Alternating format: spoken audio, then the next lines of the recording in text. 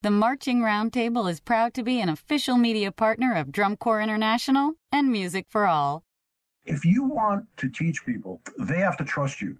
And the only way they're going to trust you is if you reveal who you are. That means your vulnerabilities. You don't have to be perfect. You just have to be genuine.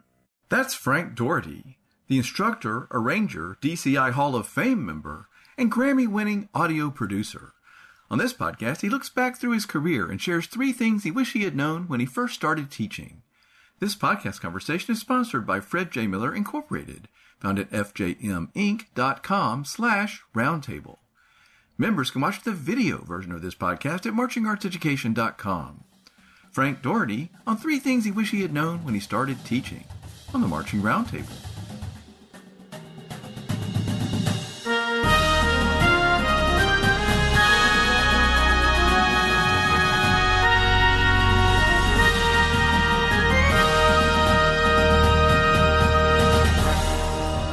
Podcast is sponsored by FJM, Fred J. Miller Incorporated.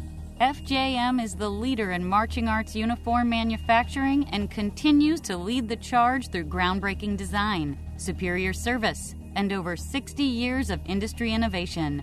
The Cesario collection of marching band uniforms is 100% machine washable, includes a limited lifetime warranty, and makes the fitting process a breeze with their Adjust-A-Cuff and Adjust-A-Hem technology. Now is the perfect time to create a new image for your program. Chat with a live FJM representative or schedule your complimentary consultation today at fjminc.com/roundtable. That's fjminc.com/roundtable. Fred J. Miller Incorporated, family owned and operated since 1960. Hi, I'm Dennis DeLucia. Recently, I had the opportunity to shoot a webinar with my dear friends Steve Rondinero, Tom Blair, Lindsay Vento. And it was for marching arts education, an operation started and run by the great Tim Hinton. And it would be terrific if you all joined, became members of marchingartseducation.com so that they can continue the great work that they have begun to do in behalf of all the marching arts. So please join, check out their website, marchingartseducation.com. Hey everybody, it's Tim Hinton, the Beast of the Marching Arts. I'm here with Frank Dorritie. Frank, how are you? I am very well, Tim. Good to see you. So great to see you again. Thank you for being here to share some of your time and your expertise with us. Everybody, we're going to be talking about 3 things I wish I'd known when I started teaching. And Frank, I know that it's hard to narrow this down to 3. Everybody's like, oh my goodness, was that hard for you? No. Well, the thing is, I never had a real job. I never felt like I had a real job. So it's easy. I can say that I've been an audio producer for 40 years. And before that, started out in drum corps and marching band. And that seemed like a logical progression. And I continued both of those things at the same time and continue to this day. And also 35 years worth of teaching at a community college, teaching music business and arranging and audio production. And also before that, 7 years teaching in high school. So like I said, couldn't hold a job. Or at least couldn't hold one job, needed 3 or 4. Well, of course, everybody knows who you are, Frank. You're legendary in the world of drum corps and instructing and everything. So I'm so excited that we are getting to talk about this. So, all right, great background. Of course, everybody knows the great work you've done. Where would you start? What was the first thing that you would want to tell someone that you wish you had known? Well, I think the first thing I wish I had known was how hip the students really are. Let me give you a little anecdote about that. My teaching preparation was not the same as most of the people that you're going to interview. My degree is in political science. My path was supposed to be law school. And the Army interrupted that. And after that, I decided, you know what, I really am a musician, so let's just go for that. Life is too short. Okay. But I began to look for a teaching job in order to support music. Now, the issue was, though, that my degree was not in education. It was not even in music. It's still not in music. But I had been teaching from the time I was 17. Little parade, drum and bugle corps, and some marching band and that sort of thing. So I had teaching experience, but it wasn't the same as taking classes in pedagogy and things of that nature. So most of my experience and most of the things I learned in on-the-job training. So it wasn't as if I had somebody, I can say, I wish they had told me this, I wish they had told me this, but what did I wish I knew? Well, there's a book called Teaching as a Subversive Activity. It's a classic. I saw it in a bookstore one time, and I said, well, I'm going to be a teacher. I think I better read something about teaching. The reason I got a job, by the way, was because these little inner city parochial schools really needed teachers, and they were paying next to nothing. And so the people that really knew how to do it wouldn't take those jobs. But I was eager. Anyway, I picked up this book. Unbeknownst to me, these are not the things that they wouldn't tell you. Nobody's going to tell you these things. Subversive, how subversive this was. But quick anecdote in how I learned to understand how hip the students really are. In the book, there is an interview or a reference to an interview with Ernest Hemingway, wherein an interviewer asks him, what is the one thing you need to know to be a great writer? Now, substitute teacher for writer here, okay? Well, what is the best thing, or what is the one thing you need to know, if you could boil it down to one thing? And he said, in order to be a great writer, you must have a foolproof crap detector. And I thought to myself, that's pretty good.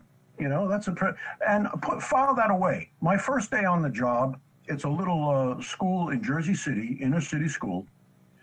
And I got the job because 3 people before me had sort of burned out in one semester. And that was because these were seniors that they were trying to teach, and they were tough city kids. Well, I grew up in New York City, and I thought I could handle tough city kids, and I didn't think I was going to have a problem with any of this. So I walk into the room, and I'm writing my name on the board, and behind me, I hear some mumbling and, chuckling and things like that. So I, fresh out of the Army, by the way, P.S., I turn around and say, look, I don't know what you people are used to, but in my class, nobody talks. And I turn around, now that all eyeballs open and everybody sits up straight, and I think, okay, got that. I turn around to write on the board again. I step right into the wastepaper basket.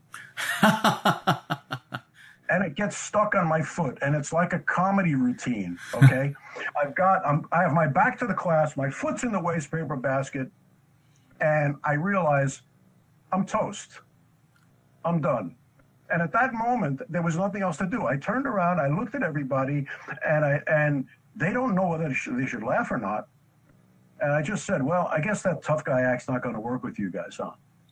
And the place just erupted in laughter with me leading the laughter. I get the thing off my foot. I never had one stick of a problem after that relating to those kids. Why? Because they understood that I was a genuine person. I was going to be genuine with them. And their crap detector did not have to kick in with me, because we all have had that, right? This person is giving me a line, No. From that point out, so it validated what I had read. So the one thing I realized about teaching, and it was, again, it's on the job. It's not, nobody told me this. Is something I wish I had known going in the first place, not have to have an embarrassing situation like that. But it was that if you want to teach people, they have to trust you. And the only way they're going to trust you is if you reveal who you are. That means your vulnerabilities. You don't have to be perfect. You just have to be genuine. Because then they will believe you. And you can cop to not being perfect, because guess what? You won't even have to do that. Their little detector is going to detect when you're not perfect anyway. So just that's, I think that's the most valuable lesson for me, was to discover that one about the detector, and understand that everybody has one of those, and that it's going to kick in, and especially students have those. So that's number one. Be genuine. I think that's really profound, Frank. I love that you started with that, because I think you're absolutely right. I mean, we can always tell when we interact with anyone if they're just giving us a line or if they're really being real. Students, especially these days, can really tell that. The thing I love also, Frank, is the last couple years, people keep talking about this. Like, there's a switch. Like, I've been doing these interviews for 12 years now or whatever, something like that. And this is a difference. Now people, literally the last couple of years, a lot of instructors keep talking about, I'm going to be authentic in front of the students. I'm going to be my real self. When I do that, it gives them permission to be their real self. So it's amazing to me that you figured this out so quickly, because I think a lot of people worry about what happens if I really show everything I don't know. Right. And it's a little bit scary, but it's also, we know that there's a big turnover in the teaching profession, and particularly in music education. And what happens at some point to the people who leave is they say, you know what, this is not the right place for me. So you better find out if it's the right place right away. And one of the best ways to find out is to just be who you are and see how it goes, as opposed to trying to be the drill sergeant or the whatever. Now, I'm not saying not to have standards. That's another thing. Of course, you must have that. Of course. But the no matter how good your content is, your delivery is more important, because people, as I say, they have to trust you. Yeah, it's interesting. I think back to when I started teaching, I was very worried about my students finding out how much I didn't know. And sure. Yeah. and I wish that it took me a while to figure out that they didn't care. They just wanted me to be me and do my best. But the thing that saved me, Frank, I think, is what you're talking about, is that I really was being myself, and I was giving them everything I had to give, and they knew it. And so that was all they needed, and I wish I had just been able to relax earlier in my career and know, like, you know what, it's okay if they realize I don't know very much about this thing over here. I can ask somebody. I can find out. Amen. That's right. And it's particularly, it's more so now, I think, especially in terms of almost any subject, because now we have that little pocket terrorist, called a cell phone, right? This guy, and here you go. I'm a Luddite. Okay, I'll cop to it. All right. Here's my phone. But someone can check you in a minute. And in fact, before you ever walked in front of that rehearsal or into that classroom, they already know who you are, or at least they know what your reputation is on social media. Right. So now you really are exposed beforehand. So that's just another level, which I didn't have to deal with until I got to recently into the college, and people started telling me in class, "Oh yeah, I saw you. You played in that individual contest at DCA a couple of years ago." And I realized, oops, wow, good thing yeah. Good thing I wasn't terrible, No, they're so great, No, I mean, that's very interesting. The world is really different than it used to be. By the way, you have nothing to be ashamed of with your flip phone. I love it. You're actually kind of hip. I think those are coming back. You're extra hip. Everything that gold is hip. It always circles. But what's interesting is I also think social media has that weird thing where a lot of times people are showing you what they want you to see and who they want you to think they are. But I still think even with that sort of template, I think that people know. They can still tell. They still know if that's who you really are. I think we can all read between those lines. Yeah, and that's something that was not at the front of my mind when I started teaching. Like I was not thinking about, well, are they going to know? No, what was in the front of my mind was, how do I take control of this situation? I'm the adult in the room. I have to, so I think that was the most, you used the word profound. It certainly was the most profound thing, for me. That's number one. I think it's huge. And I love that your answer to figuring out how to control your students was to really be yourself. That to me is a really empowering thing. Okay. So what's number two? Okay. So number two, this is going to the other side of the brain now. Okay. This has to do with kind of the logistics of how one can be successful. I think particularly as a band director or a guard instructor or something like that, and that is you teach the students, but you recruit the parents. Wow! Because without the support of the parents, well, any band director will tell you these days that nobody's rolling in money, and they're the ones who are going to help you fundraise. But that's just the surface level of it. You have a big concert coming up. You don't want that young person to come to you and say, look, this is our weekend to go to Disneyland. Right. And my dad says we have to go to Disneyland. So if you have parents who understand what the commitment actually is, and that they are in effect turning over their student to you at certain times and places, and the importance of that. I'll give you another sort of anecdote about this. It goes way back to when I was about 18 years old. I was marching in a drum corps in New York called the Long Island Sunrisers, and they were pretty good at the time. And we were hired to do a in between games exhibition at a New York Mets doubleheader. But before I could go to the game that day, my father said, or the day before, my father said, look, you have to mow the lawn. So I said, okay. So I go out to mow the lawn. I start up the lawnmower, and they had repaired the blade and not put it on properly, and the blade came off and hit me in the foot. So I end up in the hospital, and the night before we're supposed to do this kind of thing. And I get released, but I've got a cast, and all of that.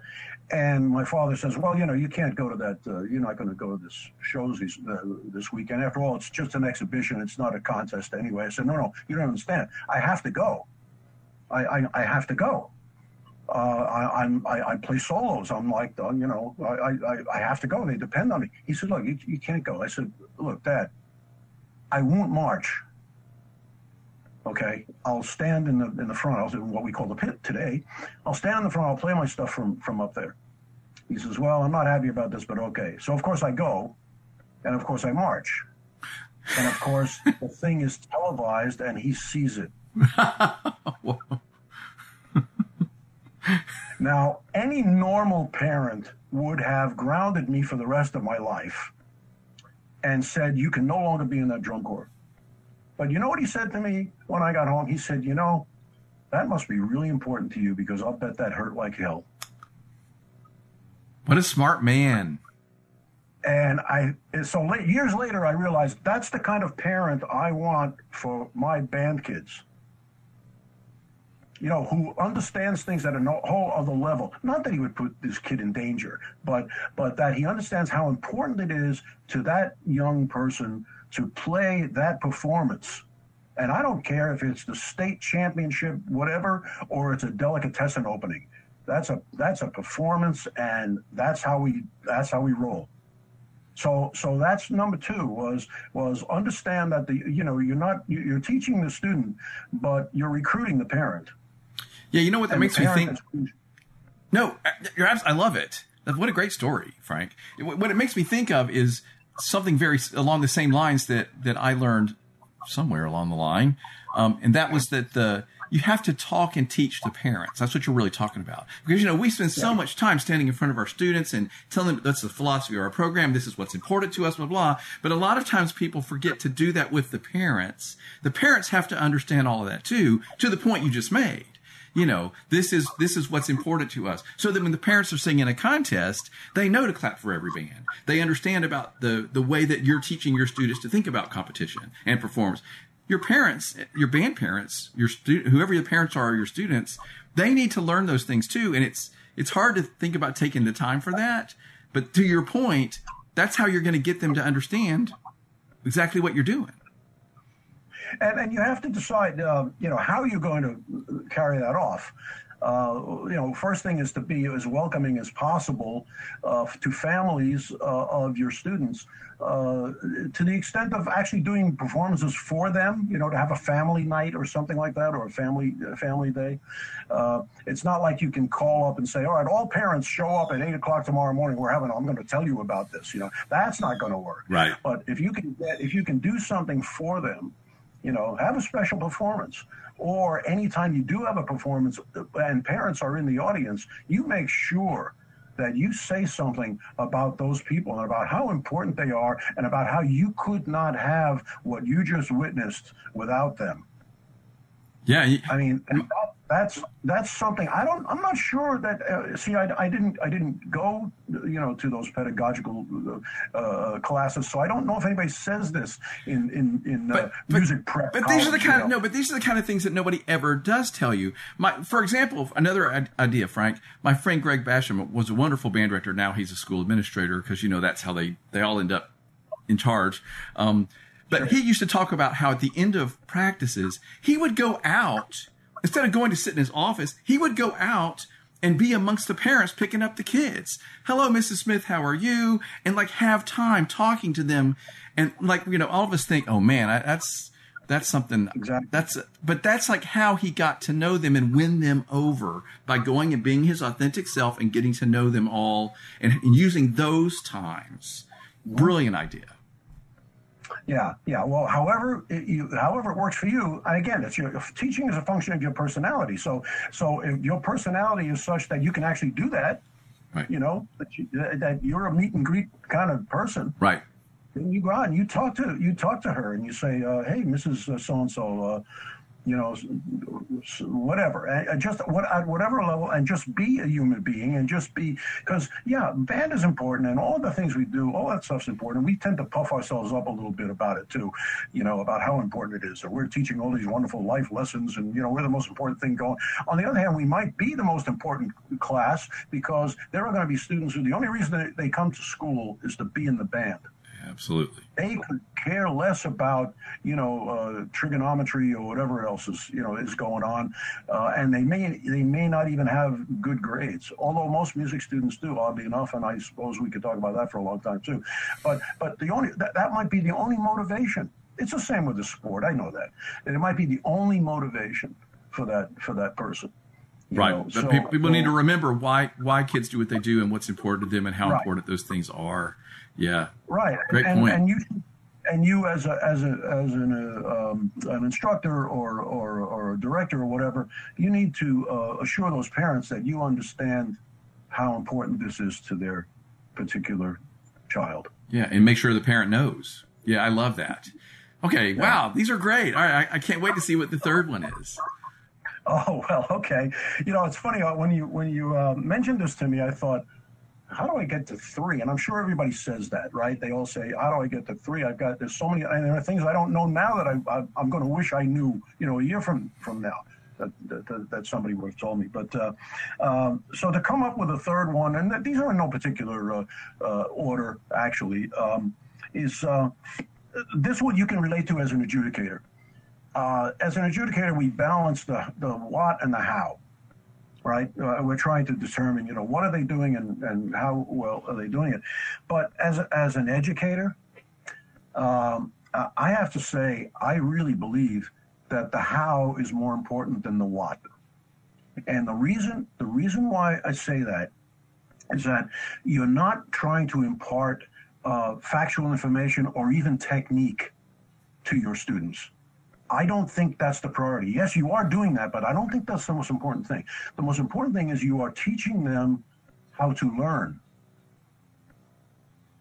And that will encompass everything beyond music and the rest of their lives. You are teaching them techniques for how to assimilate this information, not the information itself.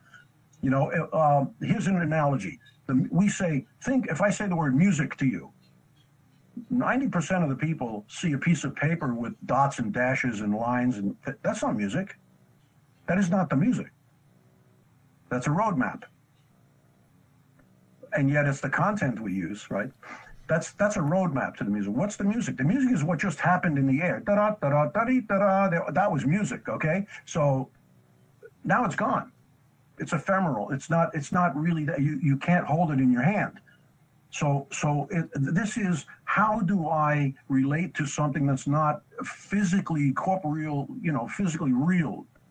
How do I learn how to impart the lessons that are in that? The how is important. How to learn, and not only how to learn from you, because you're such a wonderful teacher and you are so open and genuine and all of that, but how are you going to learn from people that are not like that, or how are you going to learn from in other situations? So I really think from the point of view of being an educator, your real job is to teach your students how to learn. I would have people come to me at the college level. Sometimes now it was a community college, so generally speaking, I'm talking about freshmen and sophomores in a four-year college. So their parents are still pretty much involved in this, and I would occasionally have parents call me and say, what's the most important thing, for my son or my daughter? She wants to be a recording engineer. What classes should she take? I said, well, obviously the recording engineering classes, but she better take classes in reading and literature. Well, why? Well, because you're going to have to read a manual that was translated from Japanese into German and then into English. And you're going to have to understand nuance. And you're going to have to understand vocabulary. You need vocabulary more than anything else. And you also are going to need to be able to communicate verbally with people. So if you're going to be a recording engineer, you need to know how to talk to the musician. You need to know how if you're going to be a producer. See, that was my role. I was a producer. So I had to learn how to say certain things. For example, we do a take and it's not very good. And you can say, gee, that was not very good, guys. We better do that again. Or you can say, in the history of music, probably not the best moment, so let's do it again. Or, okay, or, you know what do you guys think?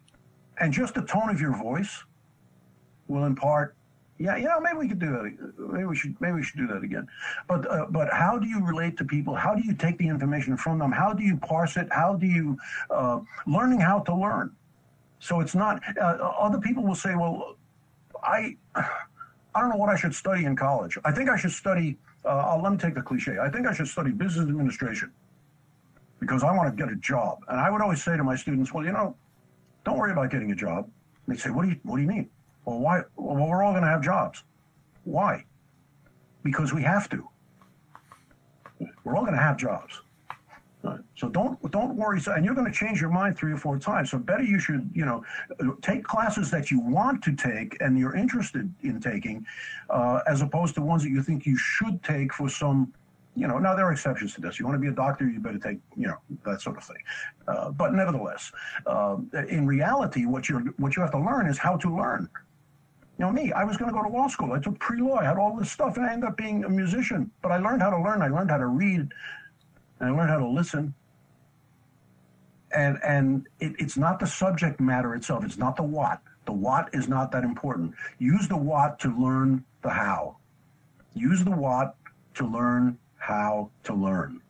Because then you can learn anything.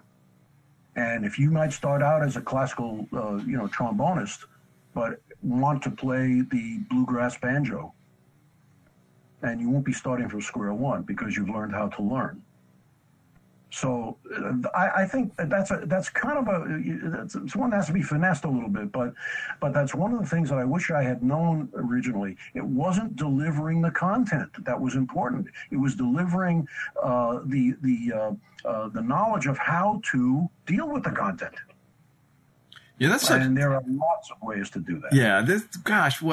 These are such smart analogies, Frank. Like, I'm so enjoying this conversation because, like, to your point, when we think of the job of a recording engineer, we think of they have to know how to move all those buttons and dials and run the equipment and everything. But you're right. That's not really what they're doing. They have to figure out how to get that recording they want. Well, let me just interrupt you there, because I had a thought, and again, it's an anecdote, okay? But and again, it goes back to my childhood. Television was black and white when I was a kid, when I was a little kid, when we first got one, and it was a big deal when we got one. And then one of the things it would do was that it would interfere. There would be interference or something, and it would roll. The picture would roll. And my father called the repairman one day. And my dad, you have to understand about my dad, he was a bartender in Times Square in New York City. So before we had psychiatrists and psychologists and people like that, counselors, we had bartenders and hairdressers, Oh, they're still doing that work, Frank. They're still doing that work.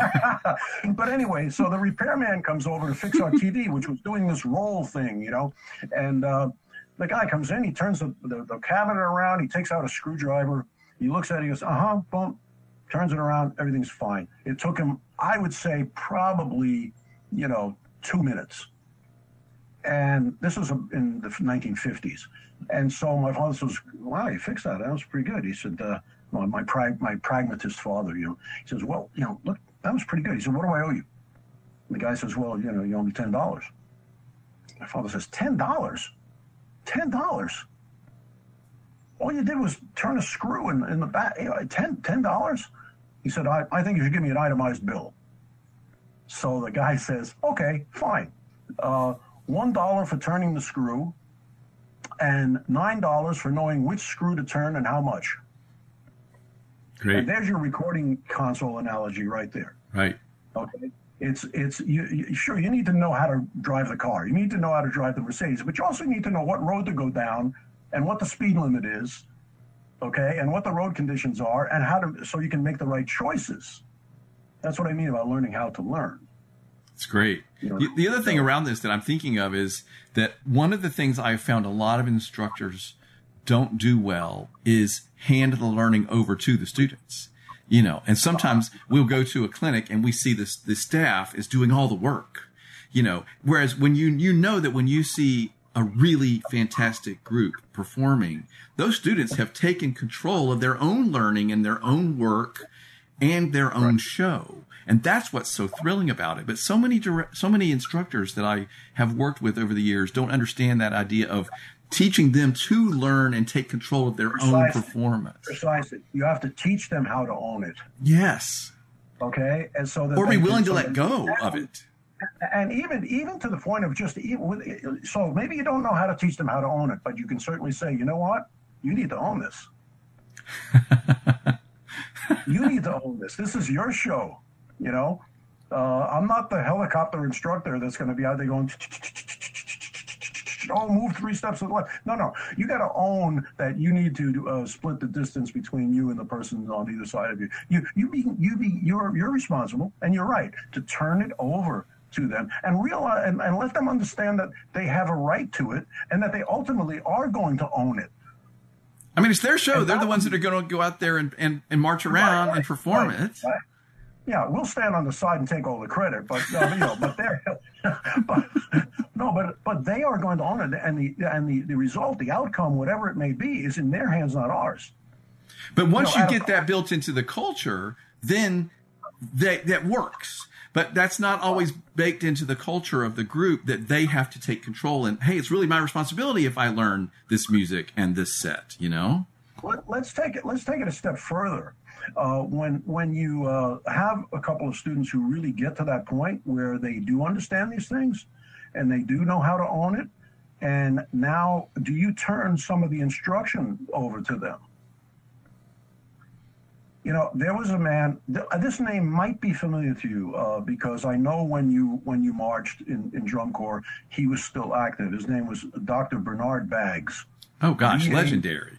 Baggs, okay? Oh, and Dr. legendary. Baggs was, without going into his full resume, at the time of this little story, he was the fine arts director or the performing arts director at the Bergenfield High School District in New Jersey.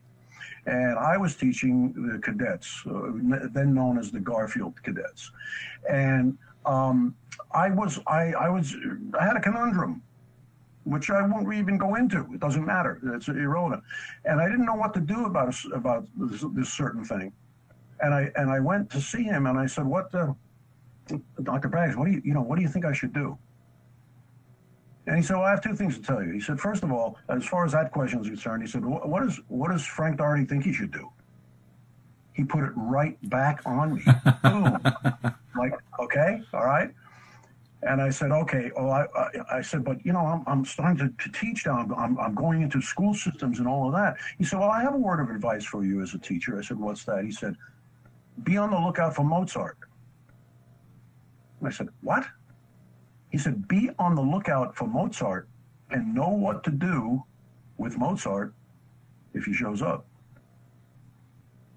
You know what? Wow. One of those kids sitting in front of you at that band rehearsal in that French horn section is Mozart.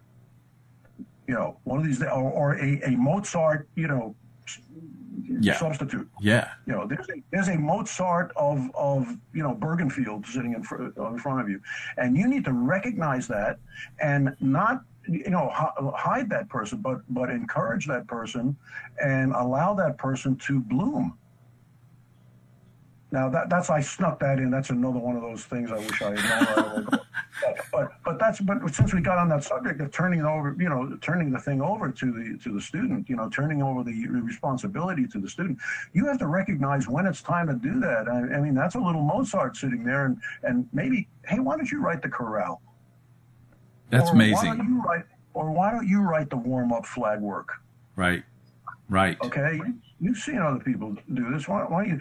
That is how. Again, I go back to my learning of how to teach came from instances like that, where my mentors, my instructors in drum corps, did that for me. Yeah. So no, you write this, and of course, you watch them and you guide them and you fix the issues if they come up. But that is one of the best ways, and that will perpetuate this activity, this beautiful, wonderful, pageantry music activity that we're involved in. It will perpetuate it if we can bring those next people up and stop thinking about, okay, we're in charge, and we're the, right, we're the deal, and we're the only ones that know. We have the knowledge, and we're in the big tower, and we have all this knowledge. That's nonsense. That's crazy. Yeah, it'll go away. It will be a plaque on a wall somewhere. Whatever your great marching band was, someday it'll just be a little photo on the wall in the band room. Oh yeah, we used to be good back in the day, and then why aren't you good anymore? Well, you know what? We did not do that. We didn't nurture the next generation. Yeah, and at the risk of sounding a little crazy or whatever. I'm not saying I was a Mozart, but I can tell you that my band director did that for me. Like you're saying your instructors did for you. Like he recognized something that I was excited about or a skill I had and nurtured that. And he was very important to me. He was sort of the first person to do that in my life in such a big way. Got it. Ditto. Okay. Did it right back at you for that. Yeah. And it was the combination of your excitement for it and your ability, and it wasn't even ability, it was ambition and drive. Okay? Because you know what? I know what a good player you are. I know that. I saw that. I been there, got the T-shirt, the whole thing. But but how you got that way. There's a lot of people that are just as talented as you. And talented as me or more talented than us that end up not achieving at those levels because nobody blended those two things for them. Nobody said, okay, you're excited about this, all right? And here's how you do that. And now what? And it fed your. I will take desire as even in a competitive situation.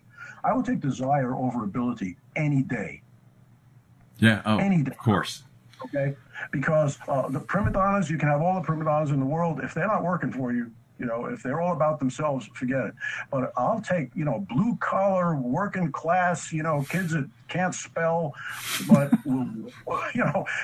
I'll take those people any day as long as they have the ambition, the motivation. And I think that's what you had. You had the ambition to take what was in front of you and run with it.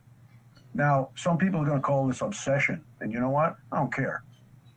It wasn't. It didn't hurt me. No, I don't care if it's. But I don't care if it's obsession. How do you get good? You get obsessed with something. If you're laid back and casual about everything in your life, well, all right, you're okay. You're probably going to be okay. You're not going to have any real problems, but you're not going to have any real success either. Yeah, it's amazing. You know, if anybody that's listening to this conversation, I did a podcast conversation with my band director, Mr. David Coles, where I was able to say thank you to him. And that's out there on the Marching Roundtable podcast. That meant a lot to me. And Frank, I want to share this with you. I love telling the story. I still remember the day I was standing in the band room at my high school. I think I was probably a junior in high school. And he put the Prokofiev Romeo and Juliet ballet on the stereo, and I heard it. Wow, and literally, I literally credit that as a life-changing moment. I was never the same. And like I always appreciated that. Like, that's the kind of thing he gave me, this idea of those sounds are possible. I had never heard that before.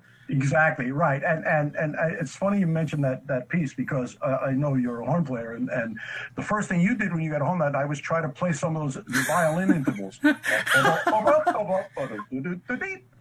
it was like, what? That's impossible. How could right? Anybody? And then the next thing I did was run out to a record store at the time, everybody, and buy that full ballet and listen to it endlessly. Yep. I'm telling you, it was just, I'll never be able to thank him enough for that. And of course, a million other things that he opened me up to, you know, other music and other. But anyway, I love telling that story because that was literally a life-changing moment for me.